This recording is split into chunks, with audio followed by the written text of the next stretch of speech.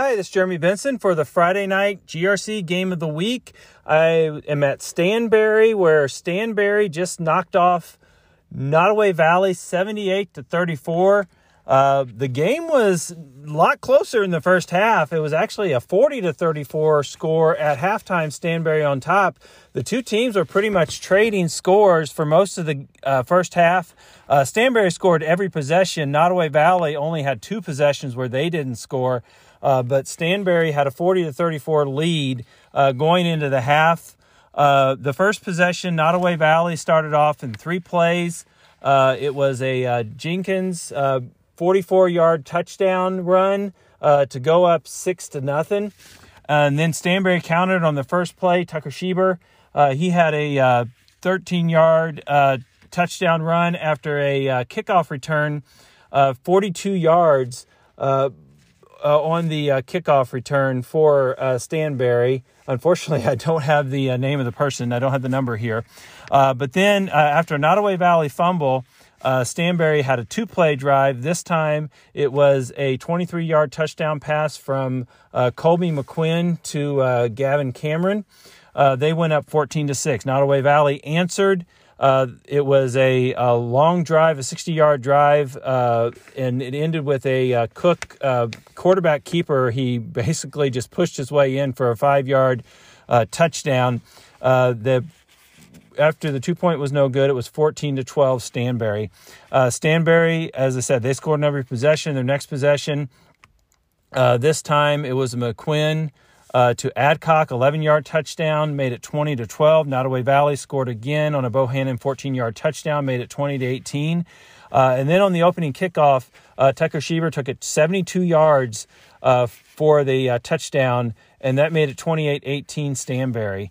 Nodaway Valley, they countered again. This time it was Preston Jenkins again with a 2-yard touchdown. It was 28-26 Stanberry, 5 minutes left in the second quarter. But Stanberry only needed one play again. This play, it was a pass to Decker Heidi from Colby McQuinn, made it 34-26 Stanberry. After Nodaway Valley punted, Stanberry was able to score again. Gavin Cameron with a 12-yard touchdown pass made it 40-26. But then Nodaway Valley answered right before the end of the half. Bohannon, he basically just sprinted past the Stanberry defense, and Cook threw him a dime to make it 40-34 after the 2-point conversion. So it was 40-34 at the halftime. Stanberry had the lead. But the second half, it was all Stanberry. Nodaway Valley, who had 265 yards in the half, they were only able to get 20 yards in the entire second half. So they were only able to get 20 yards in the entire second half. Or I have 285 for the game. So in the second half they only had 20 yards, but they weren't able to score. They had one first down in the second half, and that first down was after they got a penalty and were 1st and 5. So it was just a rough second half for Nodaway Valley. Stanberry, they did score on their first three possessions of this third quarter, and then they scored on their final, for their first four. But their opening one was a kickoff, so that wasn't really a offensive possession. Gavin Cameron had a 65-yard touchdown return to make it 48-34, and then they scored on their first three drives of the game. Tucker Schieber with a 34-yard touchdown run, and then Gavin Cameron with a 12-yard touchdown run, and then Gavin Cameron with a 36-yard touchdown run, where there are three touchdowns in the third quarter. They went into the fourth quarter up 72-34, and then they ended the game there was 1 second left on the clock when they scored, but it was a running clock. So the game ended with Treston Williams scoring on a 12-yard run. And so the final score was 78-34 Stanberry.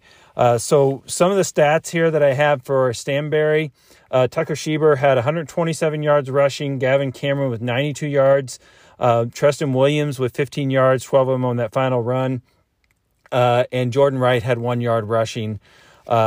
For the passing, Colby McQuinn, I had him at 5 for 5, 124 yards, a very accurate night. He didn't have a whole lot of passes, but he was accurate on his passes. I have for the receivers, Tucker Schieber had 54 yards receiving, 36 yards for Decker Heidi, Gavin Cameron with 23 yards, and Cooper Adcock for 11 yards. Total 235 yards rushing, 124 yards receiving, and 359 total yards. For Nodaway Valley, the quarterback Michael Cook had 102 yards rushing, but 101 of those were in the first half. He only got one in the second half. Stanberry was able to really adjust and hold him in the second half. Preston Jenkins had 67 yards rushing. Blake Bohannon had 42, and Clay Hansen had 11. And then Cook was 5 for 10 with 63 yards. Also, Bohannon threw one pass on tried on a double pass, and he was incomplete on that pass. For the receivers, Preston Jenkins had 16 yards, and then Blake Bohannon had 48 yards, one of them on that long touchdown. And so they ended up with 222 yards rushing, 63 yards passing, 285 total yards. Stanberry will play North Andrew next week. I did talk about the District 4 in 8-man with Devin Albertson. We talked about a little bit more about that entire district. We did talk a little bit about some of the other GRC matchups next week in District 3 as well, and just some of the things that are going on in 8-man. So here is my talk with Devin Albertson after the game. I'm here with Devin Albertson of Missouri 8-Man Sports. The Stanberry Bulldogs won by the final score of 78-34 over Nodaway Valley. It was a close game in the first half. It was actually a one-score game at halftime, but Stanberry pulled away. Devin, just give me your initial perceptions. So first for Stanberry, just the two backs there with Schieber and Cameron both ran really hard tonight. Then they combined for 5 rushing touchdowns, plus each had a returning touchdown today for the Bulldogs. They were both very good. Just running the ball, running hard there against that Nodaway Valley defense. And then first half, Stanberry, I think they struggled a bit with what Nodaway Valley was doing a bit there between Cook with the quarterback keepers, and then Jenkins with the kind of the off counter, and then Bohannon either on those little sweeps or the deep pass there at the end of the first half. So I thought Nodaway Valley did some good stuff in the first half, but Stanberry made some nice adjustments at halftime to really limit the Thunder offense there. And I don't remember how many yards I had in the second half there, but wasn't very many there for the Thunder. The Stanberry did a great job defensively in the second half. Yeah, I had 265 for Nodaway Valley in the first half, only 20 in the second half. Mm-hmm. Stanberry made some good defensive adjustments. It seemed like Nodaway Valley was running the same plays in the second half, but they weren't working what was working in the first half. Nodaway Valley had a great play there in the first half. It looked like Bohannon just completely outran the Stanberry defense, and Cook just dropped a dime, and they cut the lead to 40-34 at the half, and they had momentum going in, but it was just gone in an instant. They kicked it right to Cameron, and Cameron went 65 yards for the TD on the second half kickoff. And Nodaway Valley couldn't get it back. Yeah, I felt like that really deflated the Thunder there at the start of the second half, that kickoff return, because they had him crowd for a second, then Schieber just kind of turned the corner and he was gone there. Long touchdown run, the return, second one of the game there for Stanberry. So, I mean, the Stanberry was a better team. Lance Walsh had a nice game today as well defensively there for the Bulldogs, and just better team won. I think it was just I think the game was closer in the first half than I was kind of looking into this game going into it. I think Stanberry eventually just kind of wore them down, just a little more physical up front. Just eventually that just kind of wore down Nodaway Valley, and just a good win for Stanberry. So next week is really we kind of start this, I would say, the meat of this district, District 4. So we'll start first with Stanberry. They go play North Andrew. Schieber Cameron, they were able to get yards at will tonight, but they weren't facing Andrew Goff or Jacob Chittum or Eichner. They're going to have a much tougher time against North Andrew next week. Yeah, so Nodaway Valley did some nice things every once in a while, but they couldn't sustain that. Play in, play out, North Andrew can. As you said, that they have some absolute hosses up front there. Not only those guys, but even like the Miller kid and the Patterson kid up front. They just got size everywhere. They're just kind of bigger than Stanberry. Stanberry was bigger than Nodaway Valley tonight. I'm not sure they can out-physical North Andrew last week. We saw that in the regular season matchup. I'm sure Coach Hilton will have a couple of adjustments for that game to see what they can do to maybe limit what North Andrew can do offensively. But North Andrew on offense, it's just a machine, because even if it's like a bad play for them, it's still like 6 yards. Right. So they're always ahead of the chains. And if they do get behind the chains, Linville's good enough a passer with either Lawrence or Eichner on the outside there to hit some passes downfield as well. So I like North Andrew next week. I think they just need to stay healthy through that game. That's the big thing with North Andrew all year is, can they stay healthy? They rested Ecker and Goff last week to get them some rest going into the playoffs with an extra bye week there. Give them 2 weeks of just not getting hit on kind of deal on there. Mm-hmm. So I think that's going to be good for them. They'll be rejuvenated playing Stanberry, and I think North Andrew does win that game, but it might be closer this time around just because Stanberry will make a couple adjustments. And then you have the other game in the top of that bracket, which is not your usual 4-5 matchup in a district, but the number 3 ranked team in the state has to go on the road, Albany, to and we don't know whether it's Satarkio or Fairfax, but to play East Atchison next week. And it's not often that you see the number 3 ranked team in the state play their first district game on the road. Yeah, it's very unfortunate there for Albany that's kind of happened there to them. They're a very good football team. Kipper Klein, I'm going to see him in first person live this year. Mm-hmm. I'm really excited to see that versus that East Atchison. You talk about the Wolves, they have a really good defense. Their front is good. They have some good size up front. We haven't talked a whole lot about them this year because they played a pretty soft schedule. But they have a lot of size up front, and between this Litherberry kid at linebacker and the Spinato kid in the back end, they're really sure tacklers. So it won't be easy sledding there for Albany by any means against the number 8 team in the state. I just think on the other side of the ball, EA offense just doesn't impress me a whole lot. And Albany's defense, they fly around. We talk about Truman Reynolds all the time. He's a really good player. Kipper Klein, he's going to be in the box. I think his big thing is going to be keeping an eye on Spinato, who's a very explosive player. If they can keep him corralled, I like Albany's chances to win there on the road. But it should be a really fun match. But you said not every year we get a 3-8 game in the first round of the quarterfinals kind of deal there in the district. So I'm really excited to see a really good football game there. And we knew there's going to be a good game. Whoever those teams are going to end up 4 or 5 is going to be a good game. Yeah. It just happened to be Albany and East Atchison. Yeah, I've seen Albany once this year. It wasn't in those 2 36-34 games. I saw him against King City and Klein. It was a tied game right before the end of the half, and Albany was deep in their territory. And I talked to Jared Walvis at that game, and both of us thought, well, Albany's just going to basically play out the half and go in tied. And Klein had 2 long bombs to get him into position, and then ran in from the 4-yard line. He is a talent, and he can just take over games. And so I think in that game you have Kemper Klein as just the best player in the game, and he's someone who can just make big plays. Yeah, absolutely. And Anthony and I have talked about it. Kemper, last couple of years, he started as a sophomore kind of deal, took over for Trice Floyd there halfway through the year. Like, this kid's really good. Just Albany just couldn't quite get it figured out around him. This year they have all the pieces together. The Bunting kids played really well. Porter Davis has stepped up this year after Darren Feld went out. So they're a really good team around Kemper as well, but Kemper definitely makes that team go because he's a big kid. He's 6'4", every bit of 190, 200, and he's just a big kid to bring down. He's got a good touch passing the ball as well. Whenever they spread teams out and just let Kemper be Kemper, they're just a really tough team to play there. So I'm intrigued to see what he does versus East Atchison. And if they do get a win, playing North Andrew again the next week will be a lot of fun in the rematch there. So on the other side of the bracket, in the 2-7 game, this is not one I know a whole lot about. I follow the GRC mostly, but I know you follow them a lot with Platte Valley and South Holt. Yeah, so Platte Valley, I actually did the game the first time these teams played, and Platte Valley rolled in pretty much that game. The Nolan kid who plays quarterback for South Holt got hurt in that game, actually missed the next couple of weeks. Platte Valley just a lot bigger. There's not a whole lot of options there for South Holt offensively. They have 3 guys really they use with Nolan, the Metzger kid, and then Jace Jackson, who's a senior there for him. They only have, I think, 14 kids out for football this year, so they're doing the most with what they have numbers wise on there. Just Platte Valley is just a little more superior team right now. Carter Luke is back from injury at running back, so that helps their offense out tremendously there. The Blackford kids played well at quarterback, and then McCrary at fullback. Not the tallest guy. I mean, he's probably 5'7", but he runs really hard down there in the middle. And then on defense, the two Miller kids on the D-line plus the Weir kid make them really formidable on defense. So I like Platte Valley to win that game again in the rematch and then set up a really fun game in the second round of that district as well.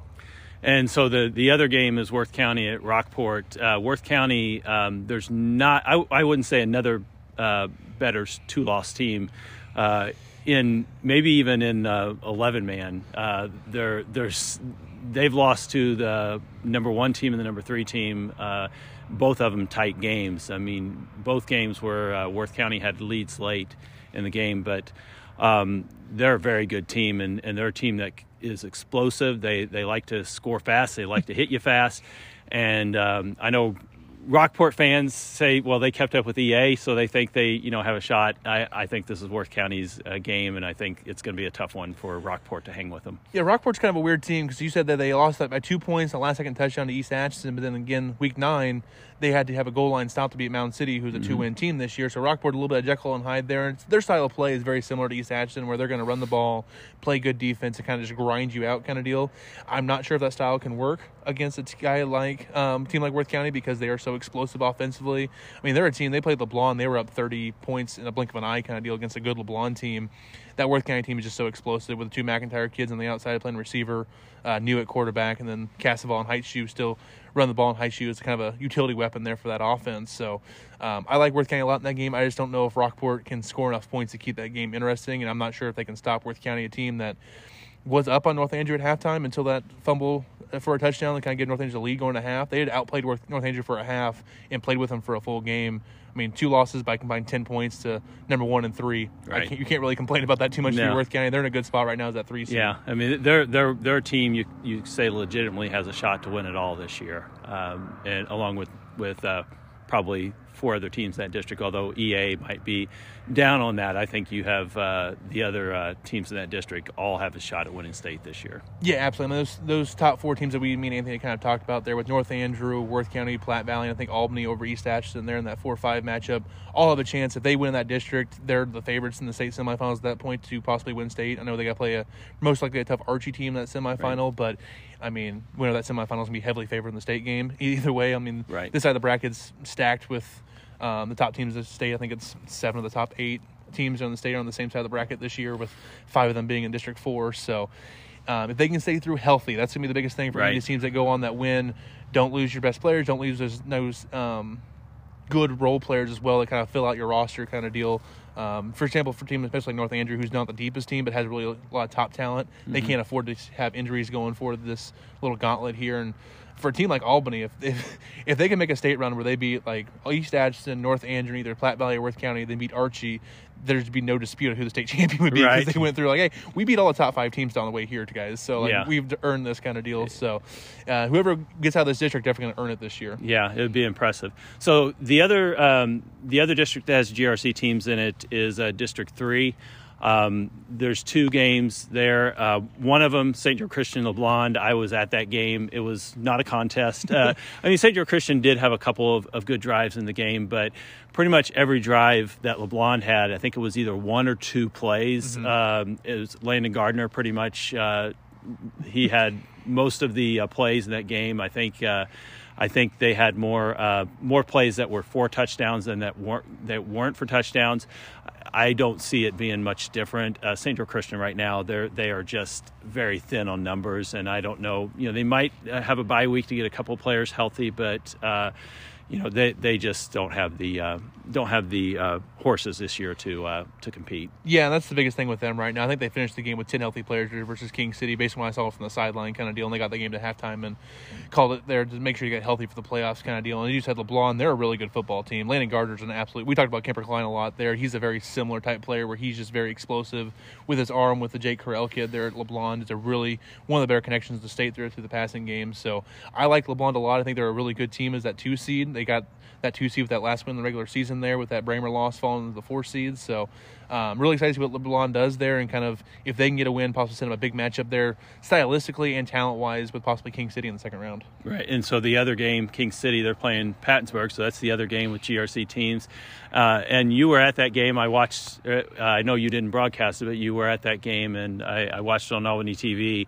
And King City just scored at will. Pattonsburg tried to keep up with them early. I think they were able to score early, but once they turned the ball over, King City just scored at will. I think it was Ty Mooney. I can't remember the touchdown. I think I lost count, 7 or 8 touchdowns in that game. But they could have scored 100 in that game. I mean, it was only them kneeling down at the 1-yard line that kept them from scoring 100 points in that game. But because they had 92 points going into the fourth quarter. So. Right. So it was a game that King City, they just were scoring whenever they wanted to. Yeah, absolutely. And King City, they're a very physical football team, and it's not something that Pattonsburg can handle right now with that. So I watched that game the first time. I don't see any way that King City doesn't win that game comfortably on there. So the only thing that makes it weird when you play Pattonsburg is there's going to be a lot of possessions because they are going to score either fast or they're going to turn the ball over fast. So it's one of the two on there, so you're going to get a lot of possessions, a long first quarter, and then you kind of go from there. Just kind of get through that first quarter, and you should be fine playing Pattonsburg, kind of deal with that. So I think King City gets a win there, gets some younger guys some playing time in the second quarter possibly, and get healthy going into that big LeBlanc game possibly. Well, I know you're going to be at the Albany EA game next week, it sounds like. I haven't decided where I'm going to be next week. I may join you. I may not. Haven't decided, but I appreciate the time. They've turned all the lights off here, so we probably need to use our flashlights to find our cars. But I appreciate taking the time to talk to me after the game. Yeah, absolutely. This was a lot of fun here and watching some good football here in the Northwest Missouri, and see some more football the next couple of weeks, and probably going to watch Albany EA this next week, and then the winner of that game against North Angel the week after. So a lot of good football here early on in the playoffs with it, and should be a lot of fun to see who comes out of it. Oh, thank you for your time, Devin. I'd like to thank Devin for taking the time to talk with me after the game. And so next week, I am not sure where I'm going to be or if I'm going to be at a game. It all depends on some things that are going on personally. But, if I'm at a game, I will be doing another podcast. If not, I'll probably will just have updates on Twitter all night for the next round. You can catch me at Grand River Conference on Twitter. But it will be determined whether I'm going to be at a game next week. So I will keep you updated on that. You can follow me on Twitter and Facebook and Instagram at Grand River CONF. Thank you for joining me tonight on the podcast, and we'll catch you again next time on the GRC podcast.